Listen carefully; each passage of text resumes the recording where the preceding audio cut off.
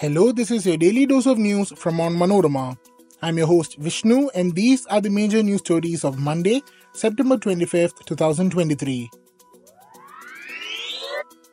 Tamil Nadu's AIADMK snaps ties with NDA alliance ahead of 2024 Lok Sabha polls. Two bunds protesting Kaveri water release to Tamil Nadu causes confusion in Karnataka. Indian 10 meters air rifle team and women's cricket team claim gold in Hangzhou Asian Games. Monsoon starts withdrawing from India 8 days behind normal date. Enforcement Directorate conducts raids at locations linked to members of banned Popular Front of India in Kerala. Let's get into the details.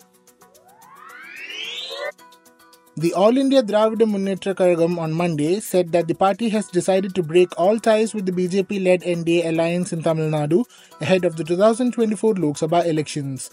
The move, the party said, is a protest against BJP's attacks and defamatory statements on AIADMK and their leaders for over a year.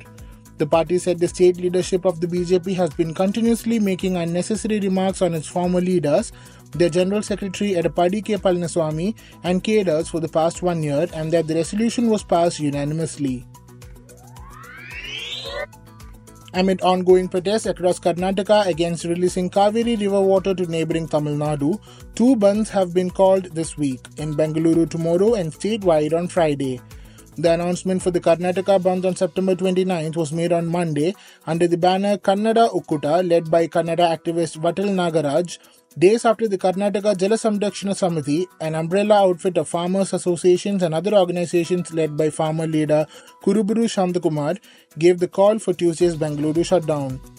The two bunds reflect the divide among the farmers and pro-Kannada organizations and has also now led to a confusion about who is supporting the bandh, on which day, and whether services will be available tomorrow. Meanwhile, Karnataka Chief Minister Siddaramaiah said his government will not curtail the protest but underlined the importance of maintenance of peace. The Chief Minister also said the state government will place its argument more forcefully before the Supreme Court on the issue when it next comes up for hearing and is committed to protecting the interest of the state. The Supreme Court on September 21st refused to interfere with the order of the Kaveri Water Management Authority, which endorsed the directions of the Kaveri Water Regulation Committee to the Karnataka government to release 5,000 cusecs of water to Tamil Nadu for 15 days from September 13th.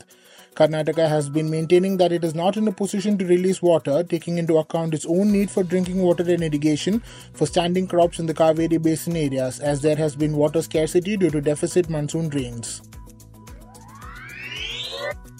Indian shooters made a telling statement at the Asian Games, winning 3 medals, including a team gold, as the country's marksmen asserted their class by grabbing 5 podium finishes in just 2 days of the competition. A confident Indian 10-meter air rifle team led by teenage world champion Rudraksh Patil gave the country its first gold medal at the Games, securing the top place on the podium with a world record score on Monday. Aishwarya Pratap Singh Tomar then earned the country an individual bronze, India's 4th in shooting so far in the event, after a third-place shoot-off with compatriot Rudraksh, who finished 4th. Meanwhile, rookie pacer Titus Sadhu single-handedly earned a gold medal for the Indian women's cricket team in its maiden appearance as it defeated Sri Lanka by 19 runs in a low-scoring final of the Asian Games on Monday. On a pitch difficult for batting, the Indian women's team struggled to 116 for 7, but it was just about par score. However, Titus, who is just 4 days shy of her 19th birthday, bowled a devastating first spell and finished with superb figures of 3 for 6 to play a big role in restricting Sri Lanka to 97 for 8 in 20 overs. She had an able ally in leg spinner Devika Vaidya, who kept a tight leash on the Islanders. Monsoon started withdrawing from India on Monday, 8 days behind the normal date of September 17th, the India Meteorological Department said. This year is the 13th consecutive delayed monsoon retreat. The withdrawal of monsoon from northwest India marks the beginning of its retreat from the Indian subcontinent. Any delay in the monsoon's retreat means a longer rainy season, which can significantly impact agricultural production, particularly for northwest India, where monsoon rainfall plays a crucial role in the rabi crop production. Typically, the southwest monsoon makes its onset over Kerala by June 1st and covers the entire country by July 8th.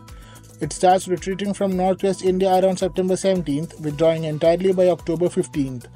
India has received 796.4 millimeters of rain during this monsoon season so far, compared to a normal of 843.2 millimeters, representing a deficit of 6%. Rainfall between 94% and 106% of the long period average is considered normal. Normally, the country receives an average of 870 millimeters of precipitation during the 4-month monsoon season. The Enforcement Directorate on Monday conducted raids at several locations linked to former members of the banned Islamist outfit Popular Front of India across Kerala. Searches were held in Ernakulam, Thrissur, Malappuram and Wayanad districts, according to police. The houses of former PFI leaders Abdul Samad and Latif were also searched in Wayanad and Thrissur districts. According to sources, the raids were launched to ascertain the alleged source of funding for the banned outfit. The central government had on September 28, 2022 declared the PFI as an unlawful association under UAPA and imposed a ban on it for 5 years. That brings us to the end of this episode. Thanks for listening to Daily News Dose, hosted and produced by me, Vishnu Muralidharan, with technical support from IW Studios. Follow Onmanorama.com for detailed updates on the latest news and be sure to come back tomorrow.